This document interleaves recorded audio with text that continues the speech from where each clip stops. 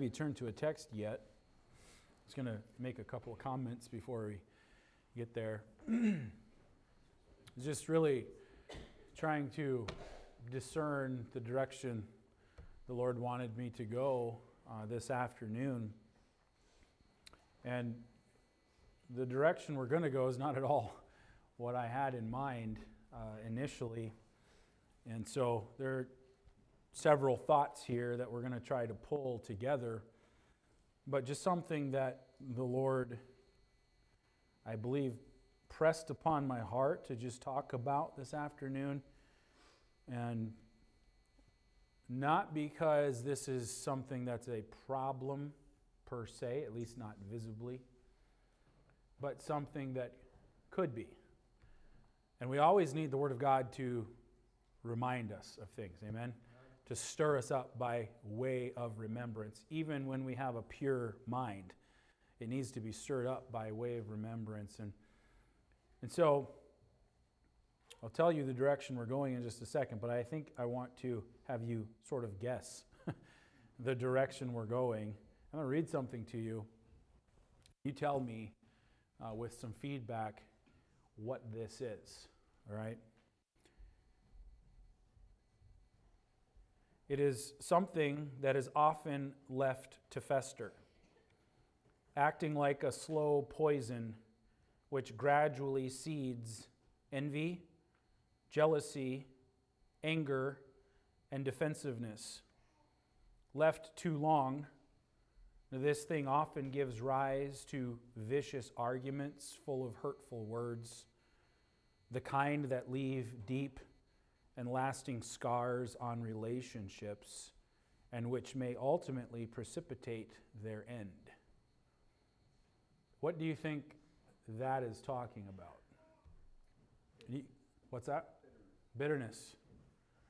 Bitterness is exactly what that is talking about. It's a slow poison that can gradually seed envy, jealousy, anger, defensiveness, and when left too long, becomes a thing that ultimately will leave not only deep lasting scars, but can also kill and destroy. Bitterness can grip a person's heart, and they don't even realize it. Bitterness can grip a person's life to the point of controlling it in the way that they think and certainly in the way that they act. It can creep into our lives in areas that we would say, oh, I'm not bitter. But in reality, when you get to the root of it, we really are. It can happen towards other people.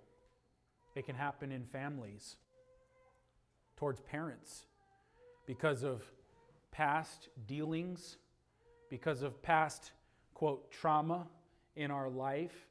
We can be living now and we can be operating from a position that is actually rooted in bitterness. The way that we respond, the way that we react, the way that we think towards our parents can actually be rooted in bitterness. It can happen towards friends, people who were once friends. Now there can be strife. There can be contention in a once good relationship. But now there's only strife and contention, and the relationship is all but over because of a root of bitterness somewhere that is not addressed, that is not acknowledged in life. And we can be operating in life, well, this is just the way it is. We can agree to disagree and we're just going to go our separate ways, or we can have responses towards our parents, towards other people, and it's just the way it is. But it doesn't, what is not being addressed is, why is it the way it is? Why is it this way? What is causing these reactions? What causes this kind of response? Not only can it grip our life in the way that we respond to others that we once had relationships with, but bitterness can also eventually destroy your own health because of the stress that comes along with things like this. Literally, this is scientifically proven. If you want to get technical about it, the stress eventually causes the inflammatory hormones like cortisol to be released in your body, and left unchecked and working its way through your system eventually can affect your organ functions and all kinds of other things. It's not just something mental. Bitterness can literally destroy not just relationships, but your own body. The Bible says in Hebrews chapter 12, if you'll turn there with me, Hebrews chapter 12 and verse 15, the Bible says, looking diligently, be on guard, be aware, be very diligent, be looking. Why? Lest any man fail of the grace of God, lest any root of bitterness springing up trouble you, and thereby many be defiled. There is no good that ever comes from bitterness. It only defiles and it only destroys. And we need to be on guard, and we need to be looking diligently, lest we fail of the grace of God. And we'll talk about this in a little bit, lest that root of bitterness springs up. A lot of times we're not even aware of it, but we're operating from a position of bitterness that we have not acknowledged. And I want to talk to you about this issue of bitterness, but I want to talk to you about a man in the Bible who let bitterness into his life, and it ultimately cost him his own life. And let it be an example for us today. I want to talk to you about a man named Ahithophel in the Bible. And I want to tell you the story of Ahithophel as we walk through it in the Bible. But before we do that, we need to understand that the story of Ahithophel is set in the days of rebellion and turmoil in the nation of Israel. David is king.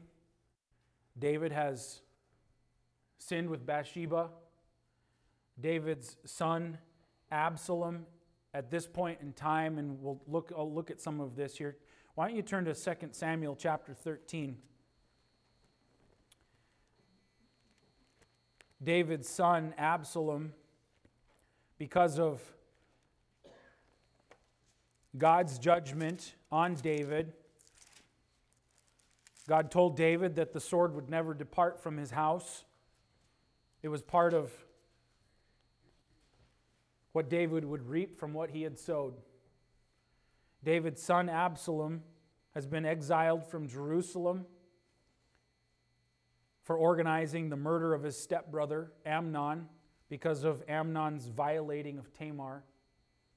In 2 Samuel chapter 13, in verse 28, the Bible says, Now Absalom had commanded his servants, saying, Mark ye now when Amnon's heart is merry with wine.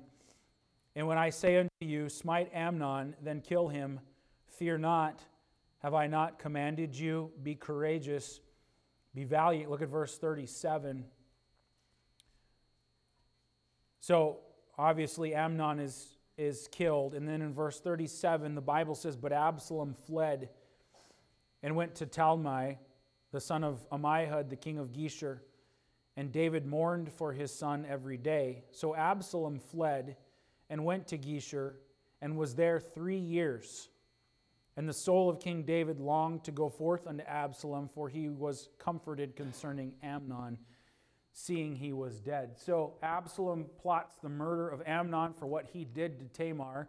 Amnon is killed. It causes Absalom to flee. He's gone in Geshur for 3 years. And the Bible says David's heart was longing for his son. He had been gone for these 3 years, but now, by the time you get to chapter 14, the next chapter over, Absalom is permitted to return to Jerusalem. Look in chapter 14 and verse 23. The Bible says, So Joab arose and went to Geshur and brought Absalom to Jerusalem. And the king said, "Let him turn to his own house, and let him not see my face." So Absalom returned to his own house, and he saw not the king's face. So Absalom is allowed to return to Jerusalem. He's just not allowed to see David, his father. What happens next is that upon Absalom's return to Jerusalem, he begins plotting and scheming to usurp his father's throne. And eventually, Absalom begins to make his move. He thinks that he's in control of the things that are happening. Look at chapter 15. Chapter 15 and verse 2, we can read several verses here. Absalom rose up early and stood beside the way of the gate. And it was so that when any man that had a controversy came to the king for judgment, then Absalom called unto him and said, "Of what city art thou?" And he said, "Thy servant is of one of the tribes of Israel." And Absalom said unto him, "See, thy matters are good and right, but there is no man deputed of the king to hear thee." Absalom said, "Moreover, oh, that I were made judge in the land, that every man which hath any suit or cause might come unto me, and I would do him justice." And it was so that when any man came nigh to him to do him obeisance, he put forth his hand and took him and kissed him. And on this manner did Absalom to all Israel that came to the king for judgment. So Absalom stole the hearts of the men of Israel. And it came to pass after 40 years that Absalom said unto the king, "I pray thee, let me go and pay my vow, which I have vowed unto the Lord in Hebron. For thy servant vowed a vow while I abode in Geshur in Syria, saying, If the Lord shall bring me again indeed to Jerusalem, then I will serve the Lord." And the king said unto him, "Go in peace." So he arose and went to Hebron. But Absalom sent spies throughout all the tribes of Israel, saying, "As soon as ye hear the sound of the trumpet, then ye shall say, Absalom reigneth in Hebron." And with Absalom went 200 men out of Jerusalem that were called, and they went in their simplicity, and they knew not anything. And Absalom sent for Ahithophel, the Gilonite, David's counselor, from his city, even from Gilo, while he offered sacrifices, and the conspiracy was strong, for the people increased continually with Absalom. And there came a messenger to David, saying, "The hearts of the men of Israel are after Absalom." And David said unto all his servants that were with him at Jerusalem, "Arise and let us flee, for we shall not else escape from Absalom. Make speed to depart, lest he overtake us suddenly, and bring evil upon us, and smite the city with the edge of the sword." And the king's servant said unto the king, "Behold, thy servants are ready to do whatsoever my lord the king shall appoint." What we find here is, and the Bible says the king went forth and all of his household, and he only left 10 women, concubines, to watch his house. This is the setting, this is the context that Ahithophel comes to the scene in. This setting of rebellion and turmoil in Israel. And you notice how Absalom, the Bible says, came to Ahithophel for counsel. But I want us to understand some things about Ahithophel. Was he friends with Absalom initially? Why did Ahithophel why did he give counsel to Absalom? All of those things. Well, we need to understand, first of all, Ahithophel's position. If you look in 1 Chronicles chapter 27, just keep your place in 2 Samuel. We'll be back here a lot. But just look in 1 Chronicles chapter 27. I'm going to set the stage here through the story, and then we'll get to the point of the message here in just a little bit. But I want to set this background and the stage for what's actually taking place here. In 1 Chronicles 27 and verse 33, the Bible says, "And Ahithophel was the king's counselor, and Hushai the Archite was the king's companion." The king that the Bible is referring to is David. And so Ahithophel is David's counselor. That means that he is like this with David. That means that he is trusted of David. He is in the inner court. He is in the inner circle. and Hushai was the king's companion. This was Ahithophel's position. He was the counselor, trusted advisor of King David. Notice also Ahithophel's reputation. Go back to 2 Samuel chapter 16 and look in verse 23. 2 Samuel 16 and verse 23. The Bible says, the counsel of Ahithophel, which he counseled in those days, was as if a man had inquired at the oracles of God. So was all the counsel of Ahithophel, both with David and with Absalom. What do we find about his reputation? That his counsel was considered to be on par with the oracles or the Word of God. That was his reputation. Therefore, it was obviously of great concern that we'll get to this in a little bit, that now Ahithophel is advising Absalom, the one who wants to kill David. It becomes a great concern for him. And part of the reason was because he had such a reputation among the people of good counsel. He was a powerful person, influential person. But then I want you to go to 2 Samuel 15 because I want you to see his defection. So his position, he's a trusted advisor, he's a friend to David. His reputation was that he gave good counsel. He was trusted in this area. 2 Samuel chapter 15 and verse 12, the Bible says, and Absalom sent for Ahithophel, the Gilonite, David's counselor, from his city, even from Gilo, while he offered sacrifices, and the conspiracy was strong, for the people increased continually with Absalom. What we find here is that Ahithophel is not in Jerusalem with David anymore. He has gone over to Absalom's side, who is conspiring to kill his father, to take his throne. Now, what happened?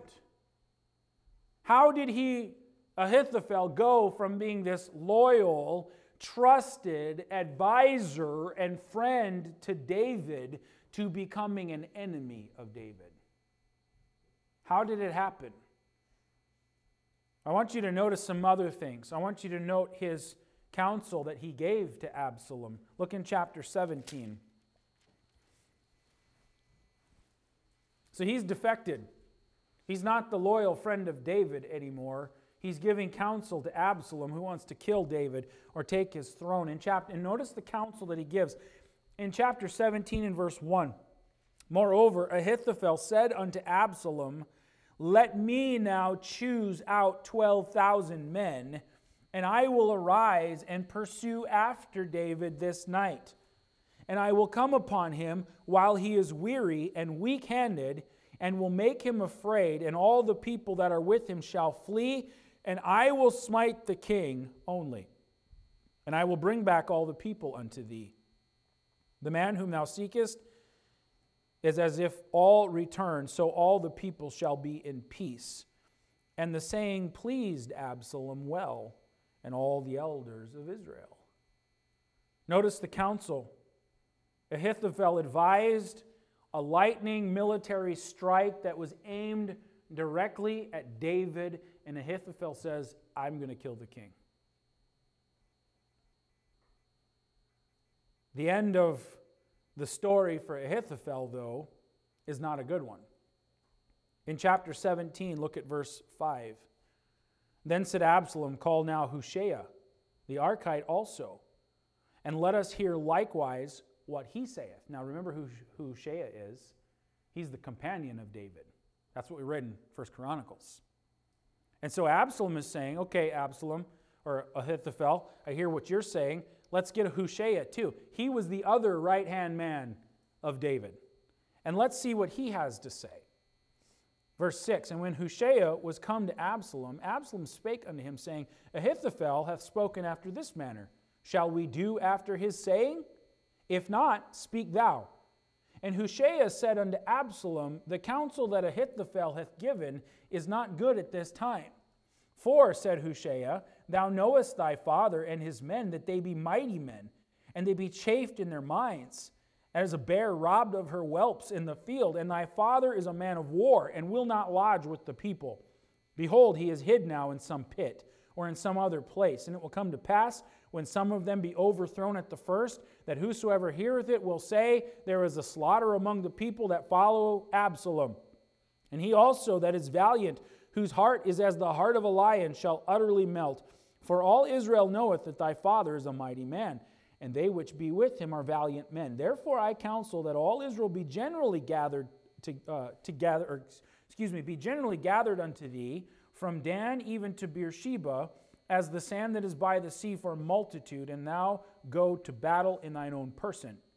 So shall we come upon him in some place where he shall be found, and we will light upon him as the dew falleth on the ground, and of him and of all the men that are with him there shall not be left so much as one.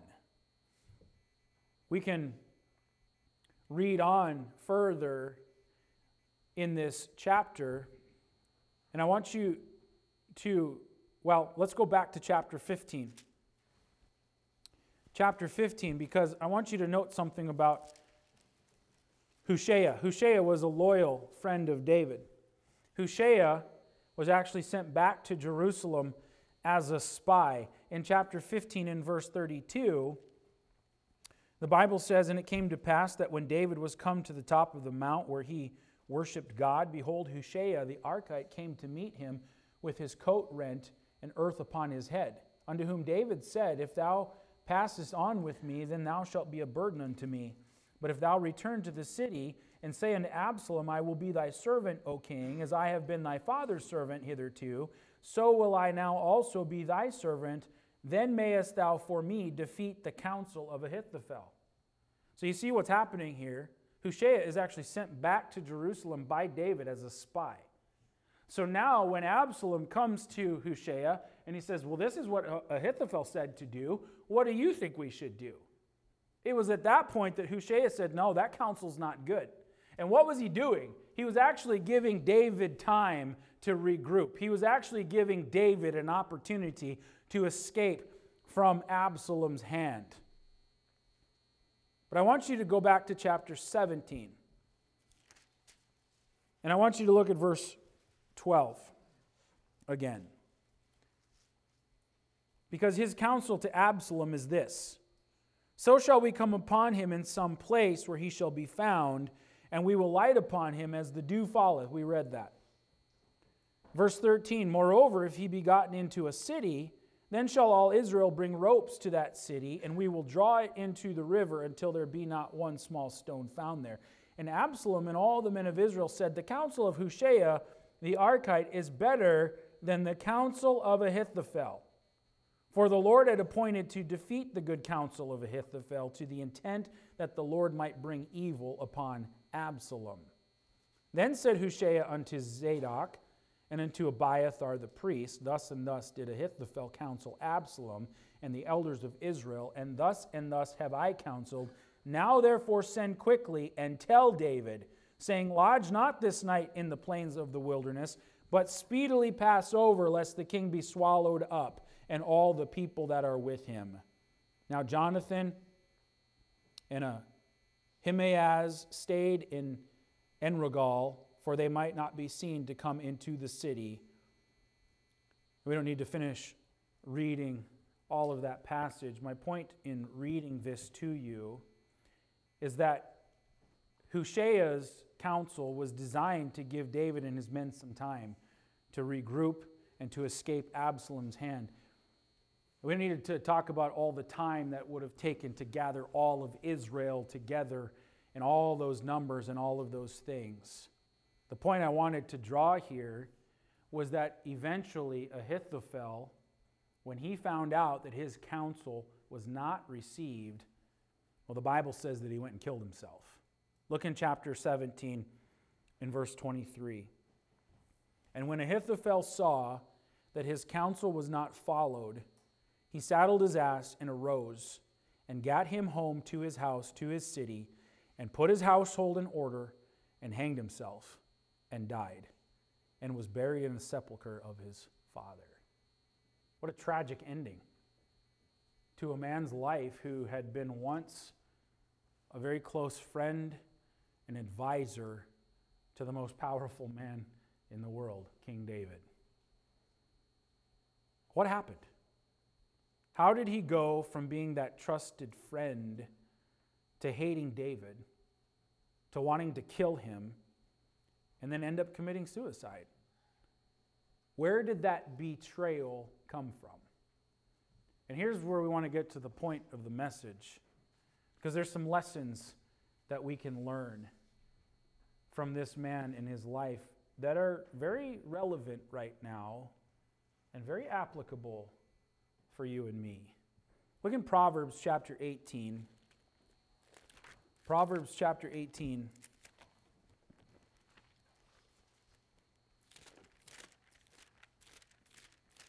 In verse 19. The Bible says, "A brother offended is harder to be won than a strong city, and their contentions are like the bars of a castle." A brother, a friend, a companion, a close one. A brother offended is harder to be won than a strong city. Ahithophel was like a brother to David. Ahithophel ended up betraying David and taking Absalom's side. And the question was, how did that happen? And what we need to understand is that there's more to this than meets the eye. There's more to this story. And what we need to keep in mind that Absalom's rebellion is tied in with God's judgment upon David because of his sin with Bathsheba. The sword would never leave David's house. Absalom's rebellion is definitely tied to that. And I want you to consider the following. First of all, consider Ahithophel's relationship to David's sin. What relationship does Ahithophel have with David's sin? We'll look in 2 Samuel 23.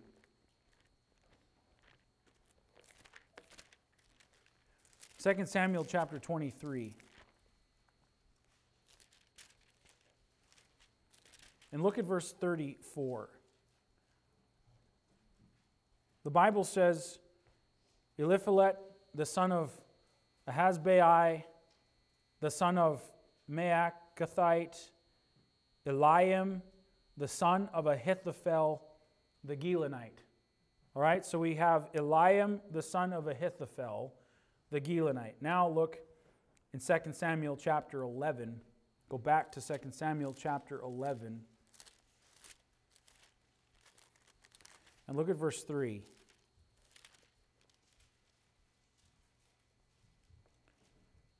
The Bible says, "And David sent and inquired after the woman, and one said, Is not this Bathsheba the daughter of Eliam, the wife of Uriah the Hittite?" And the point that I'm trying to draw out here is that Eliam was the son of Ahithophel. Bathsheba was Eliam's daughter, and therefore that makes Bathsheba Ahithophel's granddaughter. You know what happened. And you understand that that sort of a thing could really cause some serious negative reactions on the part of family members. Right? You understand? Bathsheba was Ahithophel's granddaughter. How did this trusted advisor, friend of David, go to the place of wanting to kill him and hating him so much? I think we can start to see where Ahithophel's bitterness toward David and eventual betrayal of David comes from. Ahithophel's counsel that he was giving Absalom was counsel that was fitted for revenge against David. Look in 2 Samuel 20 again, or 16 rather. 2 Samuel chapter 16, and look at verse 20.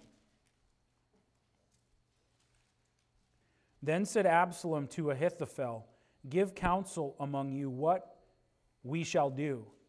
And Ahithophel said unto Absalom, Go in unto thy father's concubines, which he hath left to keep the house, and all Israel shall hear that thou art abhorred of thy father, then shall the hands of all that are with thee be strong. So they spread Absalom a tent upon the top of the house, and Absalom went in unto his father's concubines in the sight of all Israel. In the sight of all Israel. This is what Ahithophel told Absalom to do. And I want you to note the connection here with David's sin, because this is exactly what the Lord said would happen. The Lord said to David, what you did in secret is going to be done openly to you in the sight of all Israel. And that's the counsel that Ahithophel gave to Absalom. Ahithophel's bitterness then goes beyond that and begins to work fury, because chapter 17 and verse 1 says, moreover, beyond that, in addition to what he already counseled Absalom to do, the Bible says, moreover, Ahithophel said unto Absalom, let me choose out 12,000 men, and I will arise and pursue after David this night, and I will come upon him while he is weary and weak-handed, and will make him afraid, and all the people that are with him shall flee, and I will smite the king.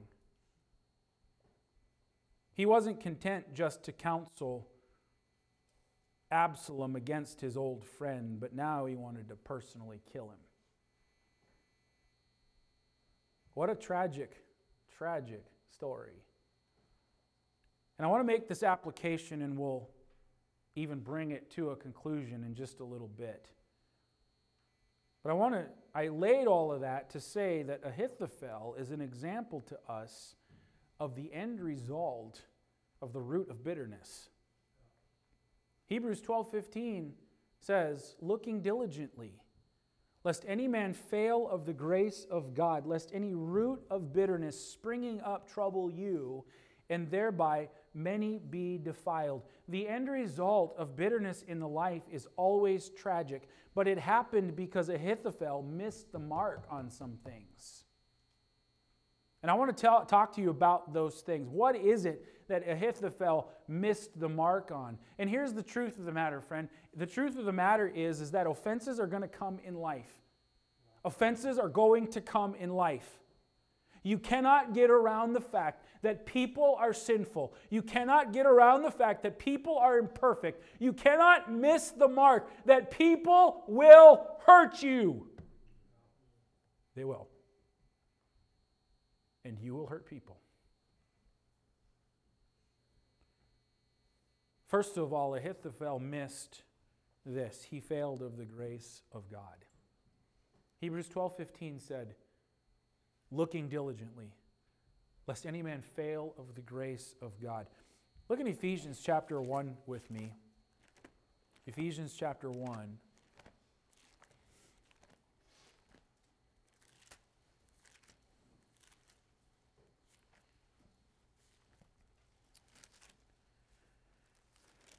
Ephesians 1 and verse 7, and particularly the last part of verse 7.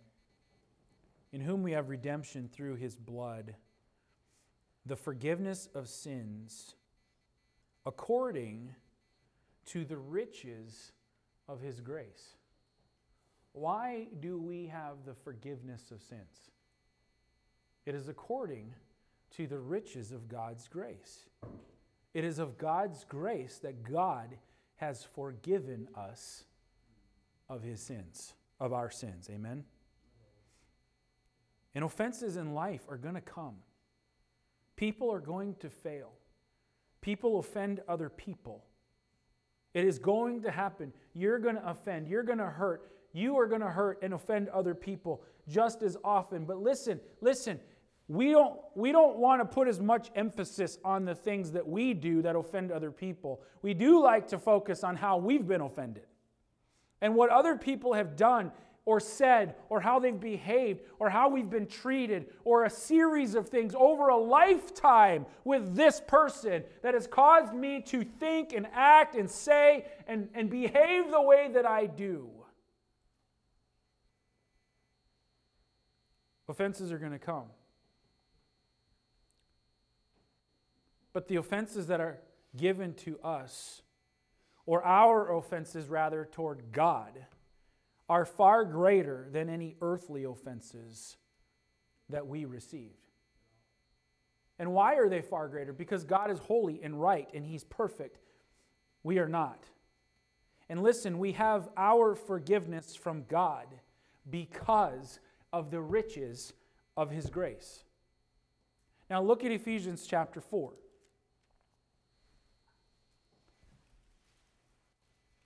Ephesians 4 and verse 31 says, "Let all bitterness and wrath and anger and clamor and evil speaking be put away from you with all malice. Let all bitterness be put away from you. And be ye kind one to another, tender-hearted, forgiving one another, even as God, for Christ's sake, hath forgiven you." Why do we have the forgiveness of God? Because of the riches of His grace. What does Hebrews 12 tell us?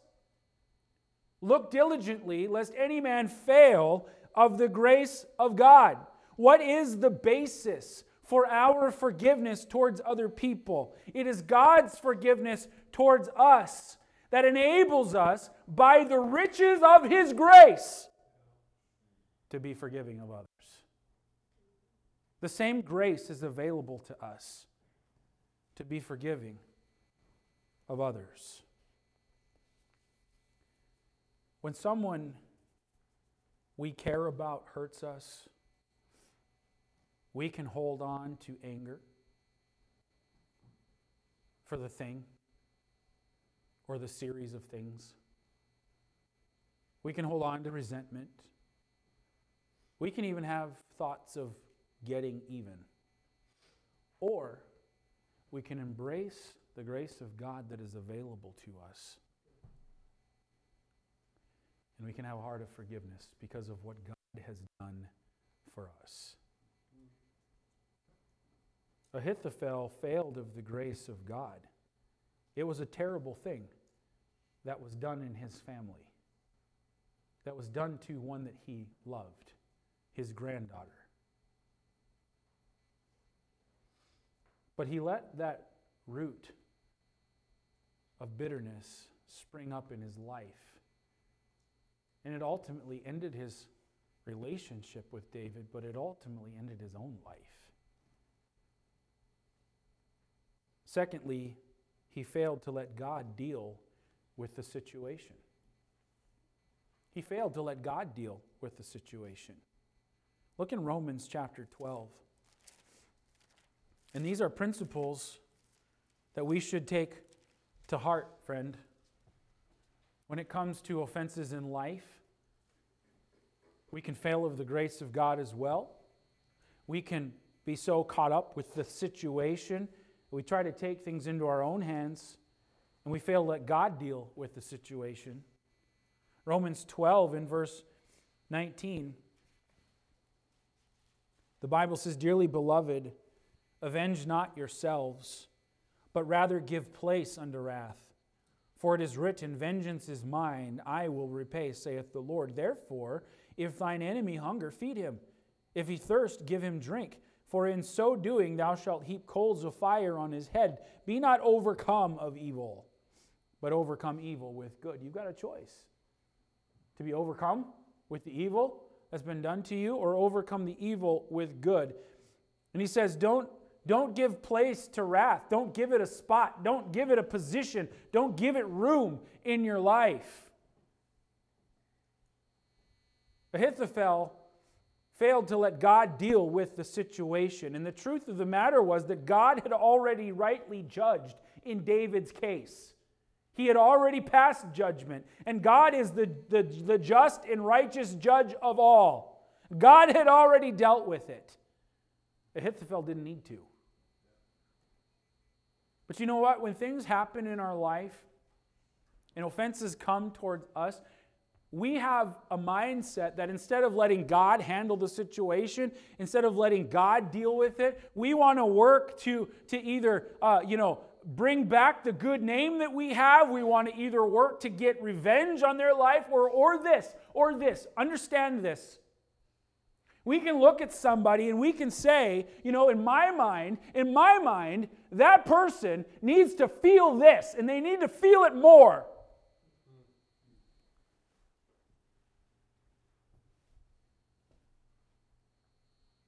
What right do we have to decide? We're not the judge of all. But because we don't see what we want to see, we can start to get some idea in our mind. And as that goes on and it's left undone, we can become angry. And that anger can turn into something else. But you know, here's the thing about bitterness. Bitterness can feel worse than anger, even.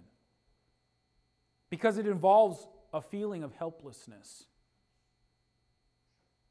Bitterness can happen when you feel like there is no action that you can take because now everything is out of your control. And there's nothing that you can do to manipulate the situation or to make somebody do something. And the truth is this. Many times you can't change what happened. Ahithophel certainly couldn't change what happened. And that feeling of not being able to change what happened can leave you feeling bitter. But here's what you can do. Even though you can't change what has happened, you can leave it with God. And you can take action in your life that moves you forward in your life and away from bitterness.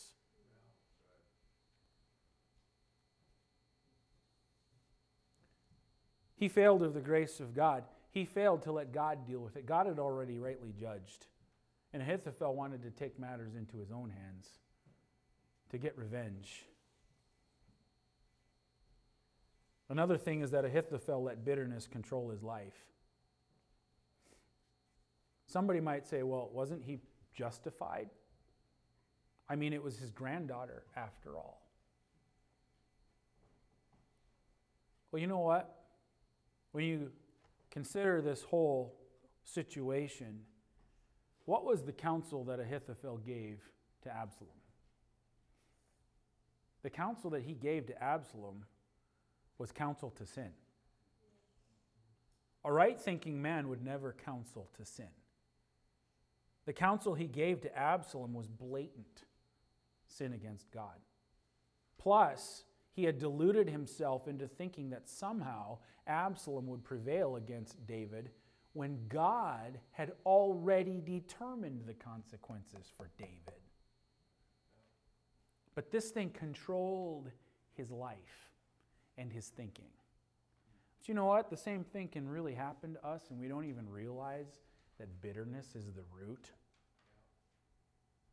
I've got these feelings towards an individual, and it's because of things that have happened in the past, and it's a series of things that have happened in the past, and I've developed this mindset towards this individual, and now, listen, there's only contention, there's only strife, there's all of these things, and it is what it is now.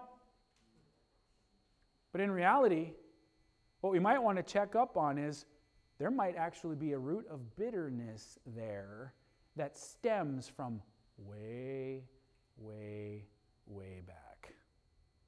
And it's now causing me to respond and react the way that I do. It's not being dealt with, and it's actually controlling your life. Because it controls what you say, it controls what you think. It controls how you behave, or we. There might be something from your past. There might be something in your family. There might be something with a friend of long ago. But it's all different now. Why? What's the root of it? And we can feel justified. We can feel justified in our behavior. We can feel justified in our thinking. Because after all, they were wrong. Right?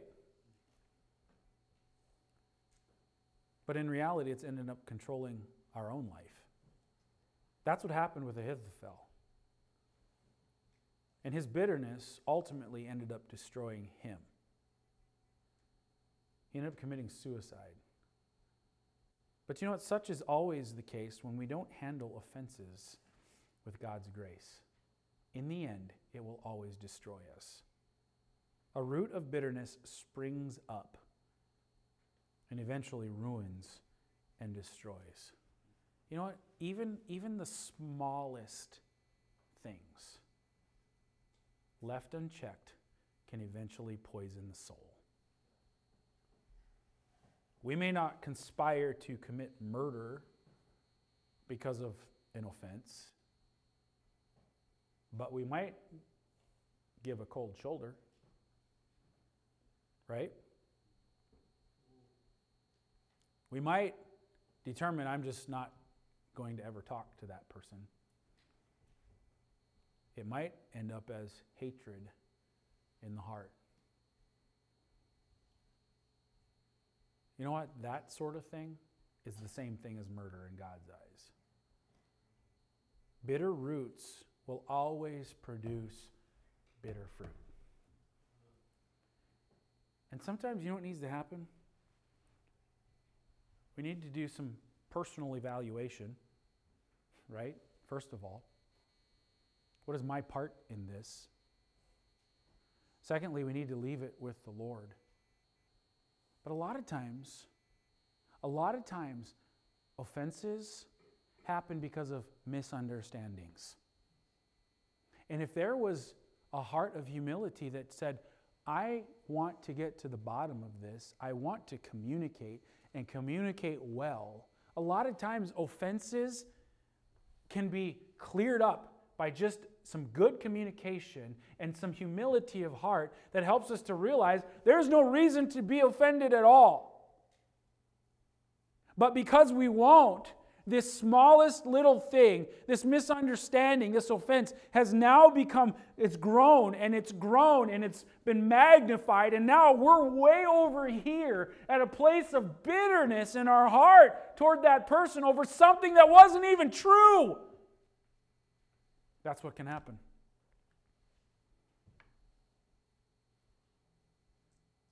And it ultimately destroys you. Bitter roots will always produce bitter fruit. And God has given us a proper way to deal with offenses, and it's through His grace, His divine enabling. God's answer is to surrender it to Him, to let it go. If we don't learn how to handle the offenses of life and take advantage of God's grace, eventually it's going to bring ruin into the life like Ahithophel. Again, I'm not saying that this is a problem that is seen, but I think whenever a church goes through something traumatic, when you go through something traumatic in your own life and relationships with people, there is a real danger because there's not agreement everywhere. There is a real danger of letting things start to fester. And when they fester, what do they produce? What do they do? It acts like a slow poison, which gradually seeds envy, jealousy, anger, defensiveness.